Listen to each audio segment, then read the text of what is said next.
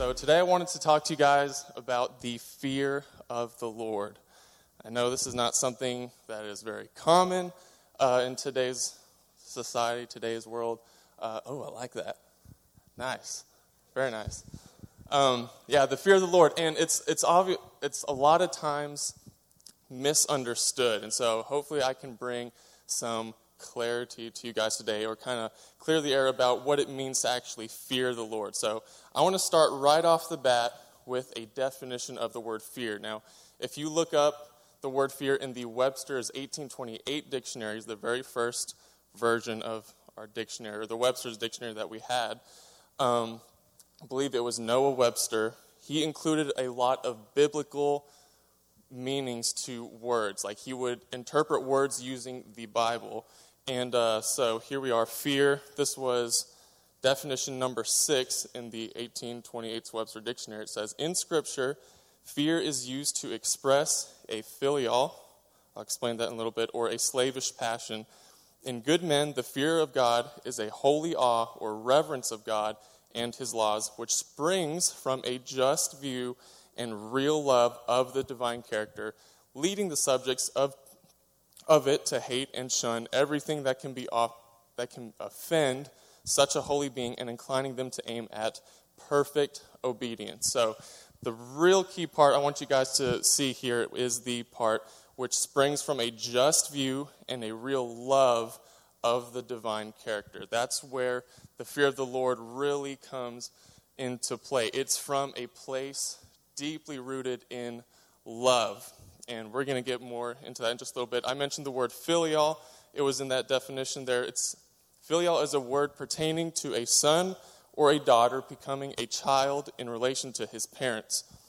So filial love is an affection as a child naturally bears for his mother or his father. So in that regard, hi, Mom and Dad. I know y'all are watching, or hopefully y'all are watching. I have such a respect for my dad. Some of you might have had the chance to meet him and my family. They were here not too long ago. 2 things I want to point out about my dad is he was the role model for a real devotion in the Word of God, to like waking up early in the morning and studying the Word of God, praying and meditating and memorizing Scripture. He is my role model. So, Dad, if you're watching, I love you. I love you. I don't want to cry, but I love you so much, Dad. The second thing is, he is by far the most patient person I know. Like, it's unbelievable how patient he is. Well, it is believable, but because he is patient.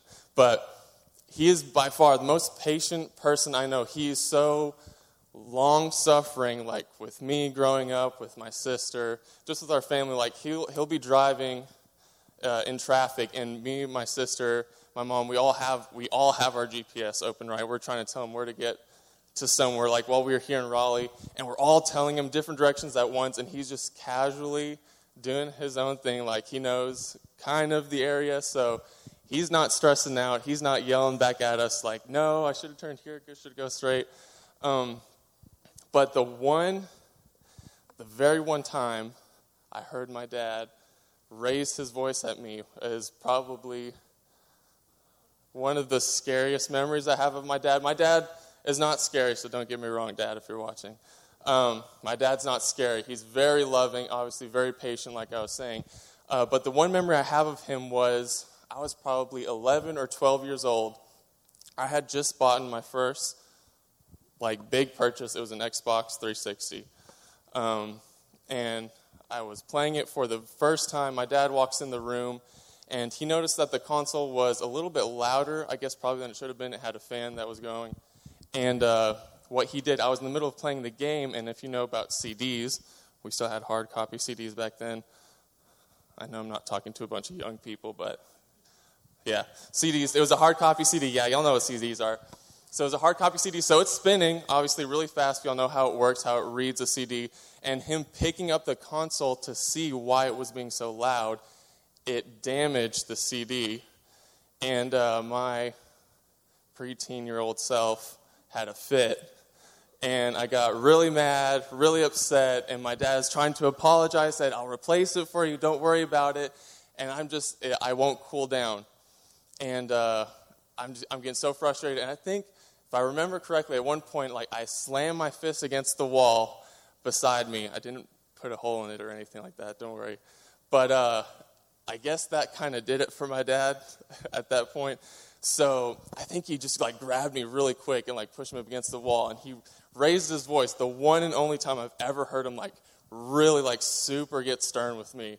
And I just remember, like, oh my gosh, like, I don't even know what's about to happen. I've never seen this before. But he was very gentle with me. I didn't get spanked or anything after like that, but probably should have. So thanks, Dad, for not tearing me up for that. But taking that into perspective with a loving father, and I would put that into perspective with, sometimes people say they want to hear the voice of God, but every time I hear a testimony of someone who has actually heard the voice of God, it's like supposed to be like really scary. Like it scares these people who have actually heard the audible voice of God. So while in my mind I would like to hear God speak, at the same time I don't know if I want to hear him speak because of, I don't know, just like it'll scare me or whatever. I don't know. I don't know how I'll feel. But in that moment with my dad, I feel like that's what that kind of encounter would be like. And in that moment, you could say I feared my dad in the respect of receiving judgment, that he was going to punish me right on the spot. But in actuality, he was just letting me know everything was going to be okay. Like, you seriously don't need to freak out. You need to get your anger under control. And it was from a loving point of view that my dad corrected my anger. And just from that place, I want to go forward here. If you want to turn in your Bibles with me, I encourage you guys, bring a physical Bible. It's like a pet peeve of mine. Me and Josh always talk about it. Like, if you have a physical Bible, there's nothing like it. I have my big one here. Me and Josh, I think, actually have the same Bible. I copied him, so give him the credit. But I really like it. It's a parallel version. It's with the Amplified and the King James Version. So I like old school King James, taking notes, pen and paper.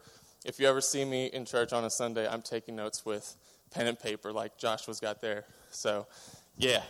Turn to Ecclesiastes chapter 12, and we're going to go to the very end of the chapter. And so a little bit about Ecclesiastes. It was written by Solomon, King Solomon, the wisest who have ever walked the earth, right?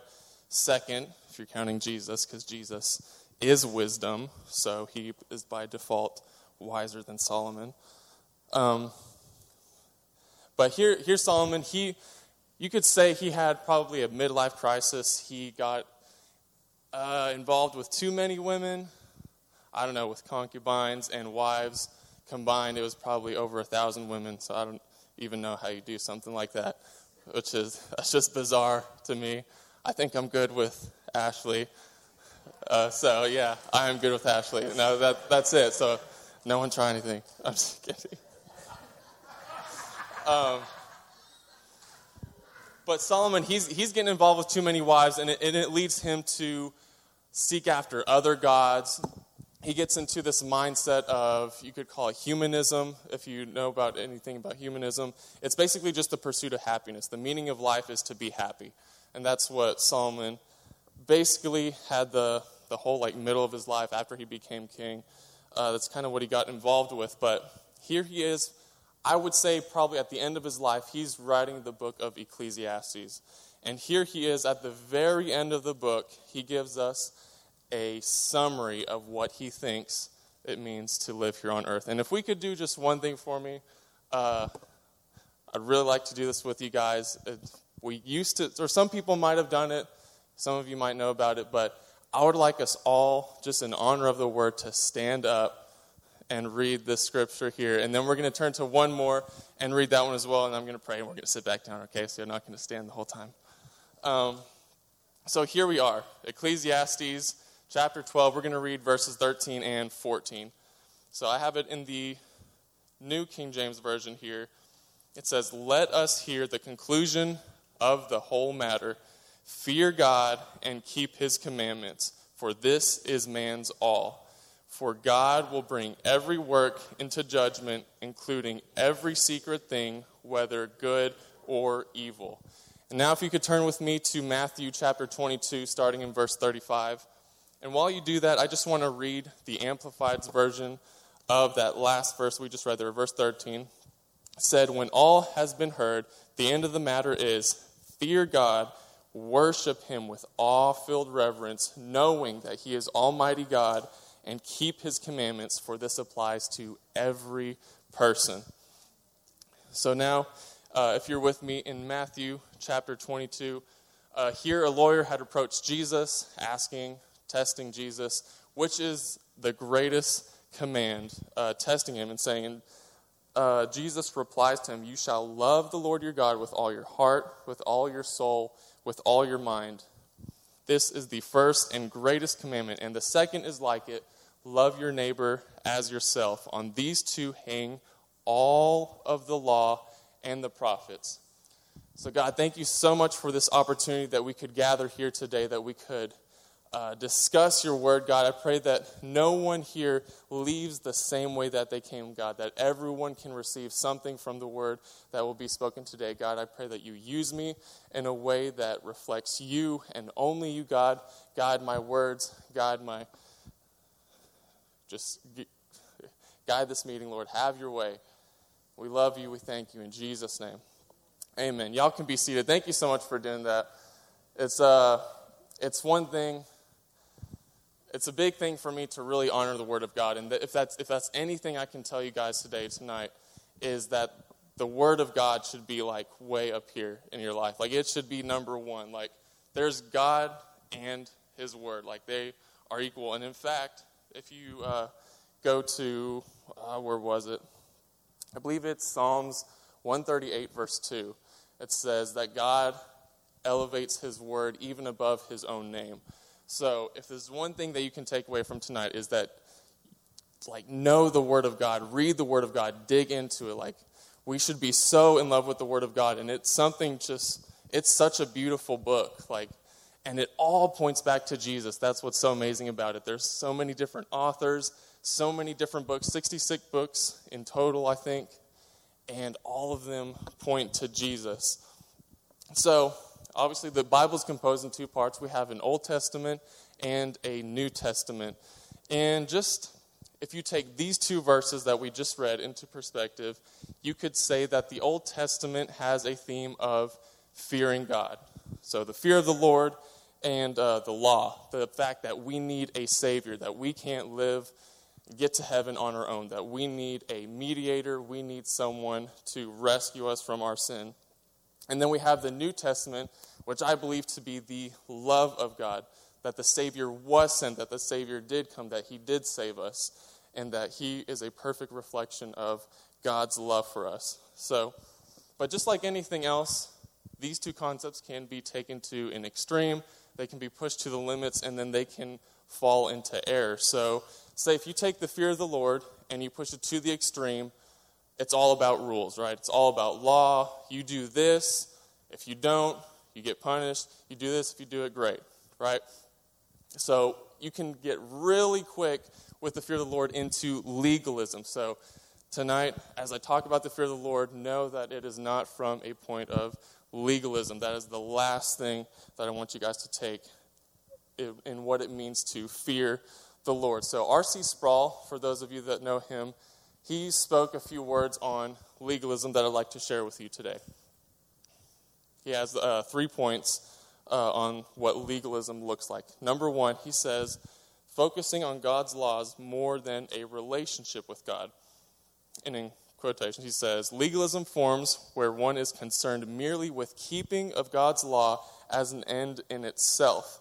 Legalism divorces obedience from God's love and redemption. Point number 2, keeping external laws without a truly submitted heart. Legalism obeys the externals while the heart is far removed from any desire to honor God. The intent is His law or Christ. And number 3, adding human rules to divine laws and treating them as divine. Sproul says, Jesus rebuked the Pharisees for this very reason, saying, you teach human traditions as if they were the word of God. So, putting all of these into context, it's basically just rules. If you do it, you're making someone happy. If you don't do it, you're going to get punished for it, just straight up. That's legalism is very black and white. You have to do this or that's it. And so, to counter legalism, you have to bring in the love of God. And so, God does not desire for us just to blindly follow his laws, right? He wants a relationship. He sent Jesus to die for our sins that we could have an authentic relationship with him. So, all of us have sinned, and God accepts us just the way we are, but he doesn't want us to stay in that place of sin. He wants to bring us back up. So, if we take today's narrative, if you look at the progressive church, is probably what they call it now, they push to what used to be called hyper grace. Now it's more of a progressive Christianity. And they're all about the love of God. Yes, God is love. He loves us, and he loves you no matter what you do, and you can live however you want, and God will still love you. You can still go to heaven. But that is a lie. So, it's just a lie. That if you cannot live however you want, sinning habitually, as we'll see here in a little bit, and still go to heaven. So we have lawlessness. Those who practice sin habitually, it is lawlessness. So if you go with me to 1 John chapter 3, 4 through 6. So here we are in 1 John chapter 3, verse 4. I'm going to read it in the Amplified version from my Bible here. Everyone who practices sin also practices lawlessness, and sin is lawlessness, ignoring God's laws by action or neglect or by tolerating wrongdoing, being unrestrained by his commands and his will. You know that he appeared in visible form as a man in order to take away sins, and in him there is absolutely no sin, for he was neither the sin nature nor has he committed sin or acts worthy of blame.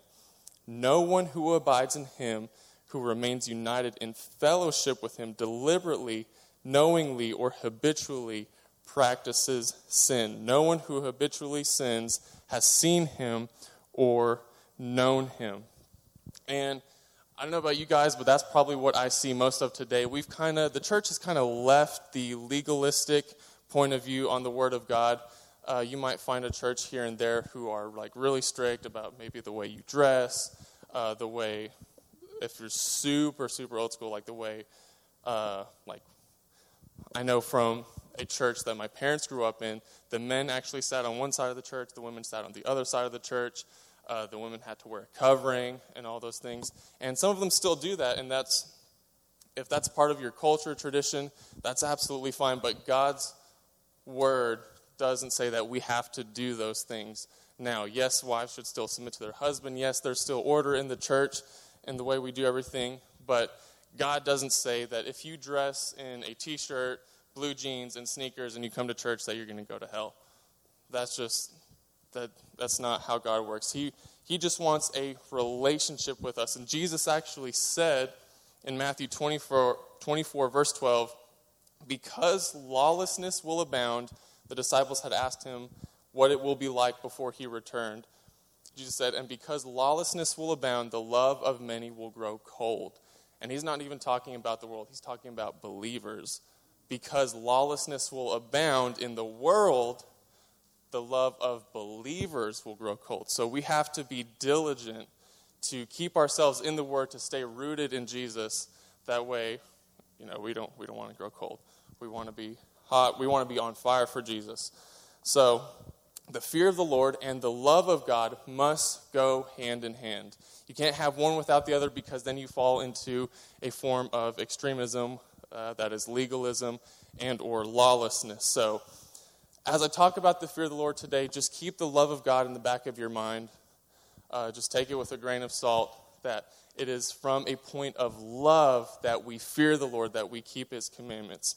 So let's talk about what the fear of the Lord is not. So if you're taking notes, the fear of the Lord is not an immediate fear. It is not a fear of judgment. So if you want to turn to Exodus chapter 20, Exodus chapter 20 is where God gave Moses the 10 Commandments for the first time, writing them on stone tablets. And then Moses has just come down from the mountain, and he's getting ready to introduce Israel to the God that he met at the burning bush. That's what the whole point of was taking them from Egypt, is so that they could worship God on the same mountain that Moses encountered God at. So here they are at Mount Horeb, or Mount Sinai, more commonly known as, and it says, "Now all the people witnessed the thunderings and the lightning flashes, the sound of a trumpet, and the mountain smoking. And when the people saw it, they trembled and stood afar off. And they said to Moses, 'You speak with us, and we'll listen, but don't let God speak to us, lest we die.' And Moses said to the people, 'Do not fear.'" And listen, he uses fear twice in the sentence. "Do not fear, for God has come to test you, and that his fear may be before you, so that you may not sin." So Moses says, don't fear, but fear God. Two different kinds of fear. The first fear, he says, do not fear, because they're afraid that God's going to judge them right there and then, because they know that they have not been keeping God's commands. If you know anything about the Israelites going through the wilderness, grumbling and complaining, absolutely zero faith, and yet they've seen all these signs, wonders, and miracles walking through the deserts in Egypt. Just the fact that, like sending locusts, absolute darkness, hail, plagues, like all these things to the Egyptians. And then even through that, God is feeding them constantly through the desert, sending manna, quail, striking a rock, water comes out, throwing a twig in a pond, and it turns sweet. Like, you see all these things, and they finally meet this awesome God, and they don't want anything to do with them, because they know they've been messing up this whole time, and they're about to die. But Moses says, no, God is testing you that you might fear him, and so that you may not sin. So it's a fear of honor, not a fear of punishment. And I like the way John words it in 1 John chapter 4, verse 18. I'll read it from the Amplified again. It says, "There is no fear in love. Dread does not exist, but perfect, complete, full-grown love drives out fear, because fear involves the expectation of divine punishment," just like the Israelites had just experienced. "So the one who is afraid of God's judgment has not been perfected in love, has grown to a sufficient understanding of God's love." So we're saying, if you've not been perfected by the love of God, like we've had the opportunity now, if you've accepted Christ as Lord and Savior, hopefully you've been perfected by God's love. You no longer have to fear God. You don't have to hide behind a curtain, give your sacrifice to a priest, and have him do all the work that your sins may be atoned for. We can have that relationship. It's just a direct line to you and God, that we can have a relationship with him. So, the fear of the Lord is, we talked about what it is not. Let's talk about what the fear of the Lord is and what that looks like. So earlier I read from the Webster's 1828 dictionary. That same definition actually referenced a verse in the Bible, and here it is, Jeremiah 32, verse 38 through 40. It says, "They shall be my people, and I will be their God, and I will give them one heart and one way, and they will fear me forever, for the good of them and their children after them. And I will make them an everlasting covenant with them, that I will not turn away from doing them good, but I will put my fear in their hearts, that they will not depart from me." So if you remember back to the word filial, it's an honor, it's a respect that's due God.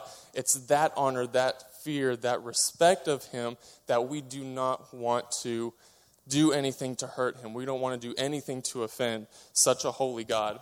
And so the most common verse you hear is in Proverbs chapter 1, verse 7. It says, "The fear of the Lord is the beginning of knowledge, but fools despise wisdom and instruction." So if you take that verse into context, the fear of the Lord is the beginning of knowledge, but fools despise wisdom and instruction. So you could say that knowledge is the presence of instruction. And we know that instruction comes from the Word of God. 2 Timothy chapter 3 says that that the Bible is, it can be used for instruction, conviction, correction, and the training in righteousness. So if you take that, pair it with Psalms 111, verse 10, in the Amplified, it reads, "The reverent fear of the Lord is the beginning, the prerequisite, the absolute essential and alphabet of wisdom. A good understanding and a teachable heart are possessed by all those who do the will of the Lord. His praise endures forever." So, how many know that applied knowledge is wisdom? If you have knowledge, you can have all the knowledge of the world, but it doesn't become wisdom until it has experience or you've been able to apply it, right? And so if we say that the Word of God is instruction, and we have the knowledge of the instruction, and then we complete the instruction, or we are obedient, then it becomes wisdom. So that's where we get the fear of the Lord is the beginning of knowledge of the Word of God, knowledge of His instruction. And then the wisdom is when we walk out that obedience of the Word of God. And so you can also see at the latter portion of this verse, it says, a good understanding and a teachable heart. A teachable heart is pointing to humility, someone who is humble, able to learn. And so, therefore, having said both of those things, obeying God's word in perfect obedience, which means having the proper motive and attitude as well in fulfilling His word, that is the fear of God. So it's not just blindly following rules, but it's having the attitude of God. I'm doing this because I love you. I'm doing this because I want to, not because I have to, but because I love you so much. You loved me first. Now, how can I show you that I love you back? And that's what it is. So the fear of the Lord is obedience, but what does that look like? It looks like love. And with love, I'll give you 3 points. Love looks like worship, humility, and intimacy. So let's look first at love. And I have this description up for you. The fear of the Lord is a posture of the heart, a lifestyle that pleases Him and refuses to disappoint Him. And why don't we disappoint Him? Because we love Him. So love is the motivator behind the fear of the Lord. Everything we do should be motivated by love, as we'll see in the life of Jesus when we get there in just a little bit. Actually, Jesus' very words in John chapter 14, verse 21 through 24, says, "The person who has my commandments and keeps them is the one who really loves me. And whoever really loves me and will be loved by my Father, I will love him and reveal myself to him.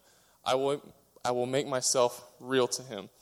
And Judas asked, "Lord, what has happened that you are going to reveal yourself to us and not the world?" Jesus answers again, "If anyone really loves me, he will keep my word, my teachings, and my Father will love him, and he will come to him and make our dwelling place with him. One who does not really love me does not keep my words, and the word teaching which you hear is not mine, but the Father who sent me." So, with love in mind, let's look at worship. What kind of worship is worthy of a God that we love so much? It is a worship that is undivided, unadulterated worship. So, in Deuteronomy, this is what Jesus quoted earlier in Matthew chapter 22.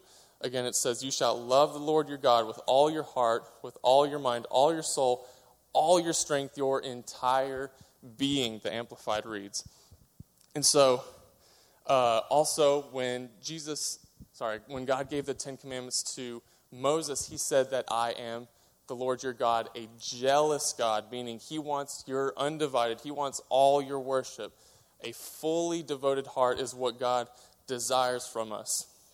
In Psalms 96, verse 4, it says, "For great is the Lord and greatly to be praised. He is to be feared above all gods." In Psalms 98, verse 7 says, "God is greatly to be feared in the assembly," where we are now here at church, "the assembly of the saints, and to be held in reverence by all of those around him." So, we know kind of now what worship should look like, undivided, completely devoted, but how about if you have divided worship or you have adulterated worship? Well, the Bible gives us 2 examples, probably more examples, but 2 that I want to point out to you today. One, first in the Old Testament, if you go to Leviticus chapter 10, I want you guys to see this because the Bible is just really cool, and sometimes God just does stuff that makes you think like, wow, that actually happened.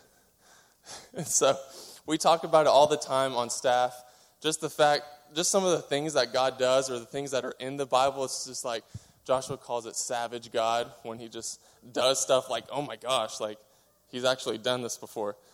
So here we have Nadab and Abihu. These are two of Aaron's sons. They're getting ready to offer the Lord some incense by fire, and we'll see how that goes for them. We have, so verse 1, and Nadab and Abihu, the sons of Aaron, each took his censer and put fire in it and put incense on it and offered strange and unholy fire before the Lord as he had commanded them not to do. So the Amplified references Exodus 30, verse 9. They were supposed to use the fire that was continually being burned, probably somewhere in the temple, the Holy of Holies. The fire that was continually burned that was holy unto God, that was the fire that ought to have been used. And when it says strange fire, I don't know where they got this fire from. The Bible doesn't say, and we don't know what it means to be strange fire, but this is how God reacts. And there came forth fire from before the Lord and killed them. And they died before the Lord. So just straight up, unholy fire, strange fire, zap, you are dead.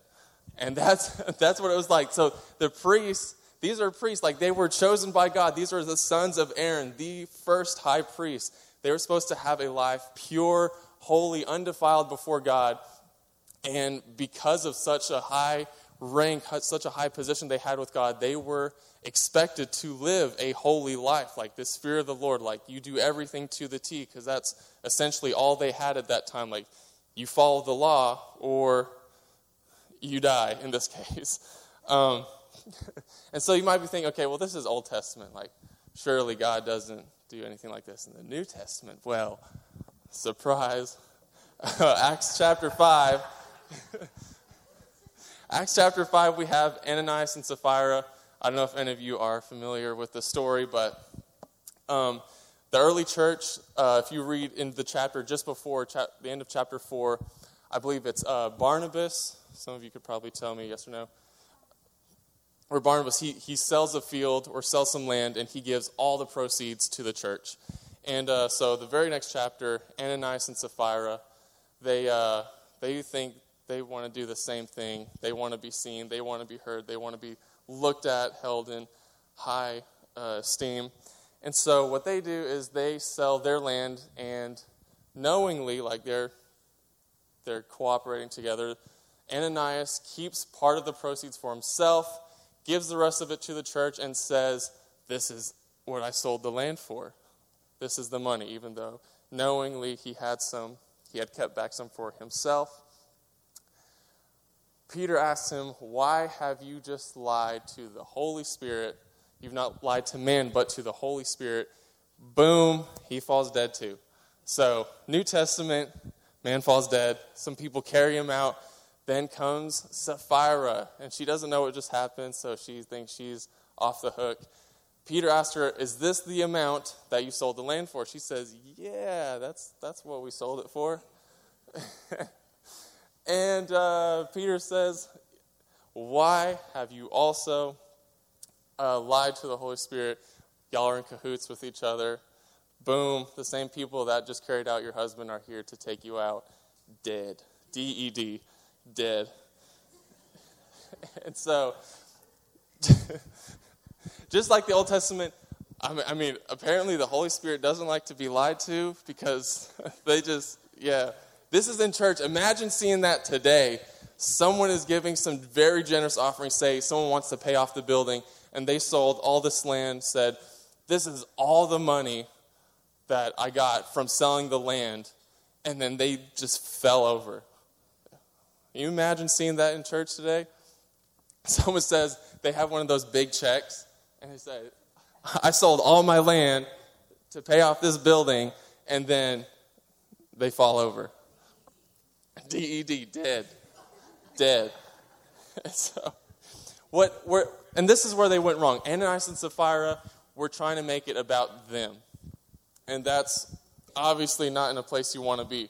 When we gather at church, when we come here in this building, it's all about Jesus. We come here to worship Jesus. When we give to the offering, we give our tithes, we're giving unto the Lord, right? Even in listening the word, it's unto the Lord because we're hearing his words, and it's to make us better, to make us a more devoted Christian, to live a life that's worthy to such a holy God.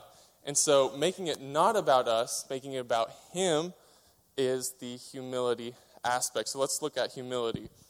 By default, the fear of the Lord requires humility and meekness because those who are humble know that it is not all about them, and those who are meek are willing to submit themselves to the will of another. So meekness and humility, you can kind of say they're interchangeable, but humility is more of a state of mind. It's a lowliness of the mind, and meekness is being submissive to a will, or in this case, a divine will, because it's the will of a father. So to keep that in the perspective of love humbles itself to meet the needs of another person. And we can see that clearly in the life of Jesus. Philippians chapter 2, verse 8 says, "And being found in the appearance of a man, he humbled himself by coming obedient to death, even the death of the cross." Can you imagine? So you are God. I know we can't imagine being that because we'd have to exist outside of time, and that's just the most bizarre thing to me, to be able to comprehend anything without time. But you're God. You've created everything. You've created this entire earth. Everything that you can see, God has created. And he humbles himself to take on the form of, first of all, a baby, like the lowest form that you can come as a man. He was birthed from a woman. Like, you are God, and you are being birthed from a woman. You are a baby. You have to grow up and become just like everyone else, only to be rejected by the very people you came to save, and to be brutally murdered. Even the death of a cross, meaning like Jesus, it was prophesied that Jesus would be on the cross, but he really came so that he would die, having lived a sinless life, that he died. Just the fact that he died means that he paid for our sin, but he chose the death of a cross. If you just think about that, like the worst possible way to die at that time when Jesus came, the death of a cross, it's really just suffocation is what it is. And then if you didn't die fast enough, they broke your bones, as you see the people on his right and his left. But obviously Jesus would not gonna. It was prophesied that he wouldn't have any broken bones, but total side note. Back on humility, Proverbs 22 verse 4 says, "Humility is the fear of the Lord, and its wages are riches, honor, and life." So there you have it, just straight up from the Bible. Humility is the fear of the Lord. So if you want to fear God, you have to be humble. And that's not just with God, that's with other people. Jesus came not to be served, but to serve. So that's why we serve and we love others just as Christ loved us. And lastly, I want to talk to you guys about intimacy. So we have all these rules, right, with the fear of the Lord, but rules without relationships leads to rebellion. That's by Josh McDowell.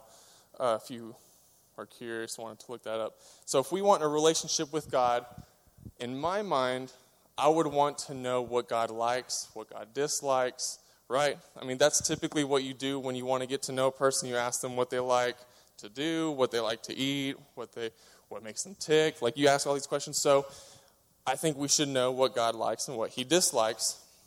So, taking that into context, Proverbs chapter 2, verses 1 through 5 says, "My son, if you receive my words and my treasure, my commands within you, so that you incline your ear to wisdom and apply your heart to understanding. Yes, if you cry out for discernment and lift up your voice for understanding, if you seek her as silver and search for her as for hidden treasures, then you will understand the fear of the Lord and find the knowledge of God." So understanding the fear of the Lord and finding the knowledge of God. So our first core value, I guess you could say, of church, or one of our foremost pillar is know God, right? We have know God, find freedom, discover purpose, and make a difference. So know God. I think that's very important that we know God.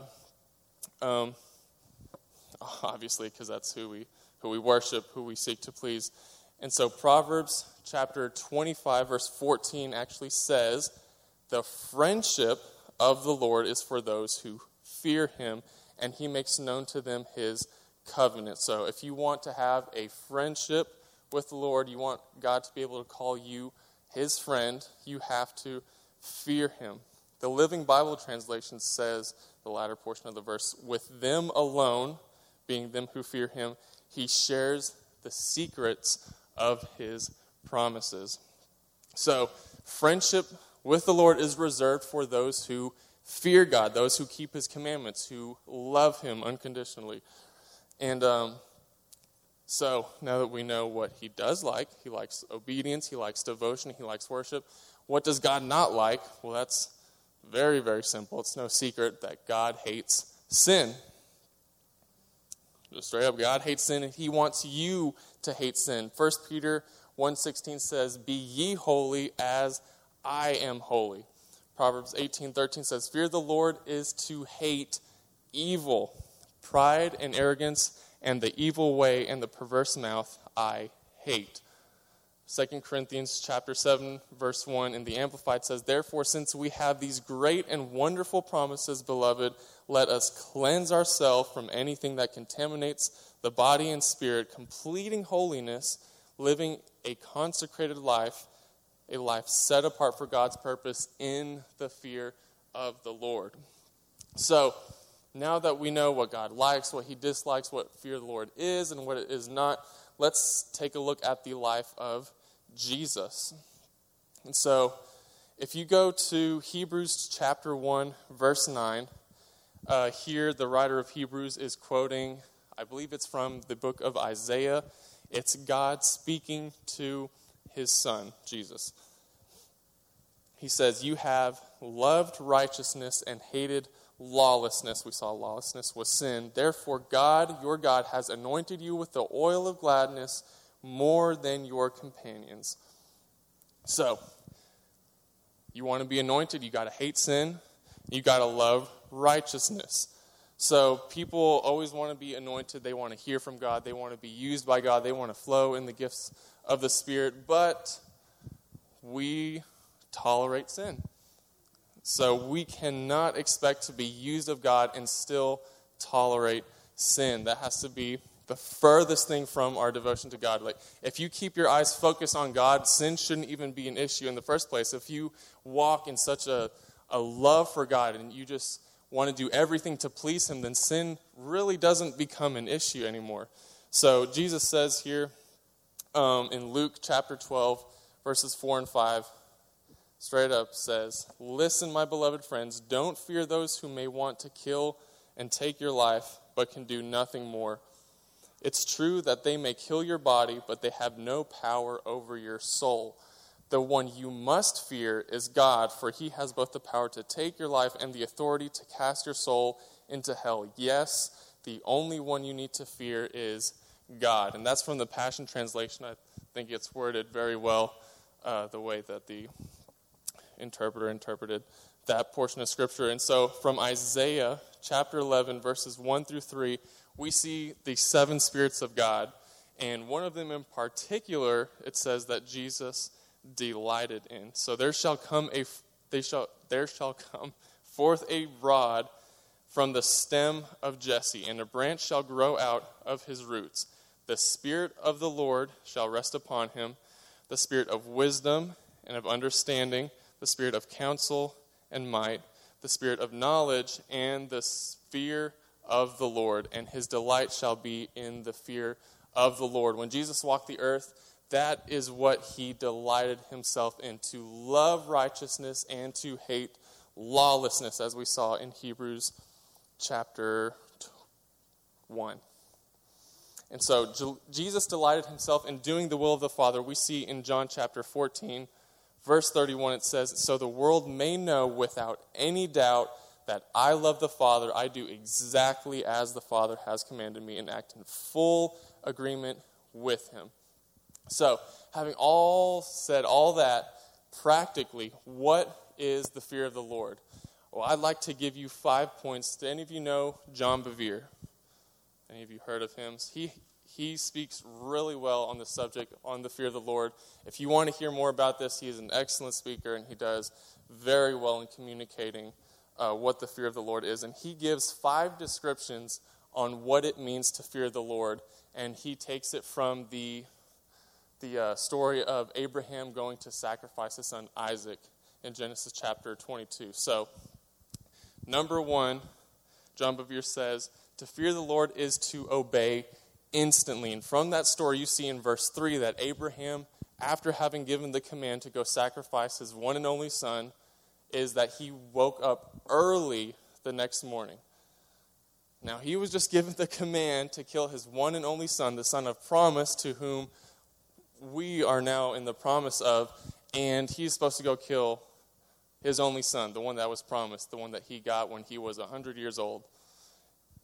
And it says Abraham woke up early the next morning. I don't know about you, but that would be one of the latest mornings for me if that was a command I received from God. Hopefully, I pray I would do that. If I was commanded, I don't think God's going to ask that of me, though. So, number 2, it says, John Bevere says that the fear of the Lord is to obey him even when it doesn't make sense. So here, God made a promise to Abraham that he would give him a son, and that his son would be the father of many nations, that this was the son of promise, the one that whom God will create his nation from. And it didn't make sense. Like, it doesn't make sense for God to give you one son and then the son grows up, now go kill your son. It doesn't make any sense, but Abraham did it. If you go on to read the story, Abraham follows through it with it to the T. Number 3, John Bevere says, you obey God even when you don't see a benefit. Now in this, again, there was no benefit in killing his son. Like, what is going to come of the act of killing your son? Your one and only son, the one that God promised you. There's no benefit of that. It's his one and only child. Number 4, it says, even when it hurts. We obey God even when it hurts. It says, God said so himself because he knew Abraham, that this is the son whom you love. Abraham dearly loved his son Isaac, and God wanted to test him who he would love more. And so, I don't know about you, but that would deeply hurt if God asked me to kill my one and only son. And number 5, Abraham obeyed to completion. The fear of the Lord is to obey God to completion. It said in the story that it took 3 days to get to the mountain that God, Abraham just saw it and he knew it was the place. It was a 3-day travel for Abraham. And why was it a 3-day travel? Well, God, I guess, gave him a chance to reconsider the fact that he was following through with this. So 3 days, Abraham, go kill your son. 3 days later, is he still going to follow through with my command? And, of course, Abraham does. Just as he's about to take the knife, he reaches for the knife. An angel stops him, says, now I know that you truly fear God. And then Abraham, he looked up and he saw a ram caught in the thicket, and the rest is history. So, number 5, you obey to completion, because partial obedience is still disobedience. So a lot of times we think we can get away maybe just with one little aspect, but if it is not in complete obedience with the Word of God, it is still disobedience. So, final question, we're winding down. Having said all this, how could someone say the Israelites? They have just met God, they've seen all the signs and wonders, they've been at Egypt, they've seen the dividing of the Red Sea.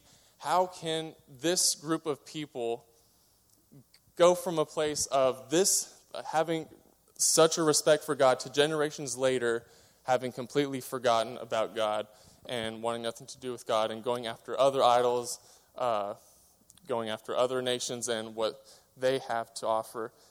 And it's exactly that. What I said is they forgot. They chose not to remember, therefore they forgot. And God actually gave them the command in Deuteronomy chapter 4, verses 9 through 11.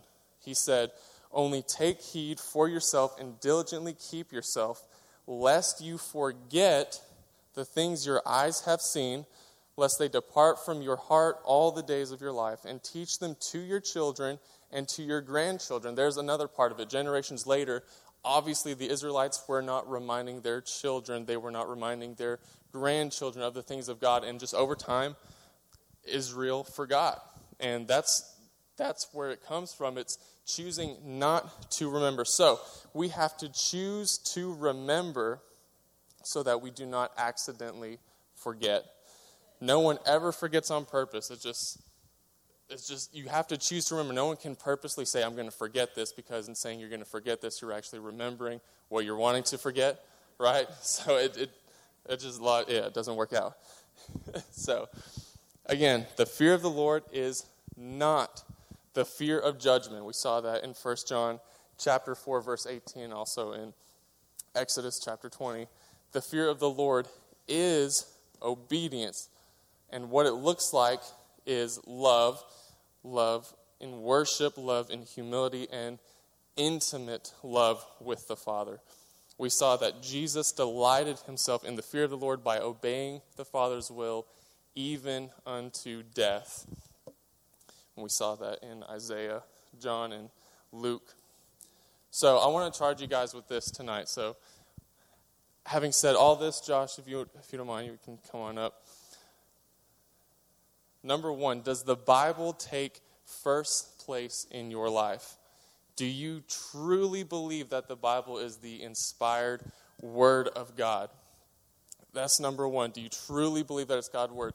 If the Bible is in the highest place of our life, nothing else will compare. There should be no reason to go after anything else, to have the pursuit of happiness like with Solomon, to go after other gods like the children of Israel. If the Word of God is first place in our life, and God even esteems His Word above His own name, that's the place you want to be. So what place does the Bible have in your own life? Number two, do you read the Word daily, and do you apply it to your life? It's one thing to read the Word every day, to maybe read a chapter a day, read 2 chapters a day. However God has asked you to spend that time with Him, it's one thing to read it, but it's a completely different thing to apply it to your life, to really get it deeply rooted within you. So applying it meaning in prayer, worship, giving, walking in faith, telling others about Jesus, because with all that we have access to, I don't know about you, I think I have 6 different translations of the Bible at my house. I have access to the internet, so endless commentaries, endless notes. We cannot claim ignorance to the things of God. We cannot claim ignorance because there's such availability to all the things that God has spoken to us. And number 3, let your obedience be motivated by love. Get intimate with God. Like I said earlier, the fear of the Lord is not just rules. You have to do this, you have to do that. It's from a place of love. So what does your love for God look like? It looks like obedience. It looks like worship. It looks like humility, submitting yourself to God. It looks like intimacy, waking up early or staying up late, however you choose to do it. I personally don't believe that God has a preference. I know that there's benefits to waking up early in the morning and spending your time with Him that way. But however you choose to do it, God wants quality time, not quantity. So you can read and read and read and read, but if it's not doing anything in here, it's not quality time with the Lord. So I encourage you guys strongly, get in the Word, apply it, be intimate with God. Share the things that you wouldn't share with just anyone else with God. Talk to Him like someone does face to face. And I want to leave you guys with this. This is a quote by Leonard Ravenhill. And it hits me pretty hard, so I'm hoping it does the same for you. He said, one of these days, some simple soul will pick up the book of God, read it, and believe it. Then the rest of us will be embarrassed.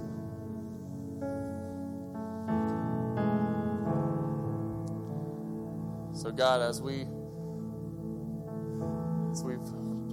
looked at your word, as we've seen what it means to fear you, to love you, God, submit ourselves to you, God. I thank you that we take the things that we've heard today, that we are able to apply them to our life. God, I pray that everyone here has the opportunity to share God's love with someone else, that we go from this place in the fear of the Lord, God, that we desire first and foremost to please you above anything else, that we desire to worship you above anything else, God.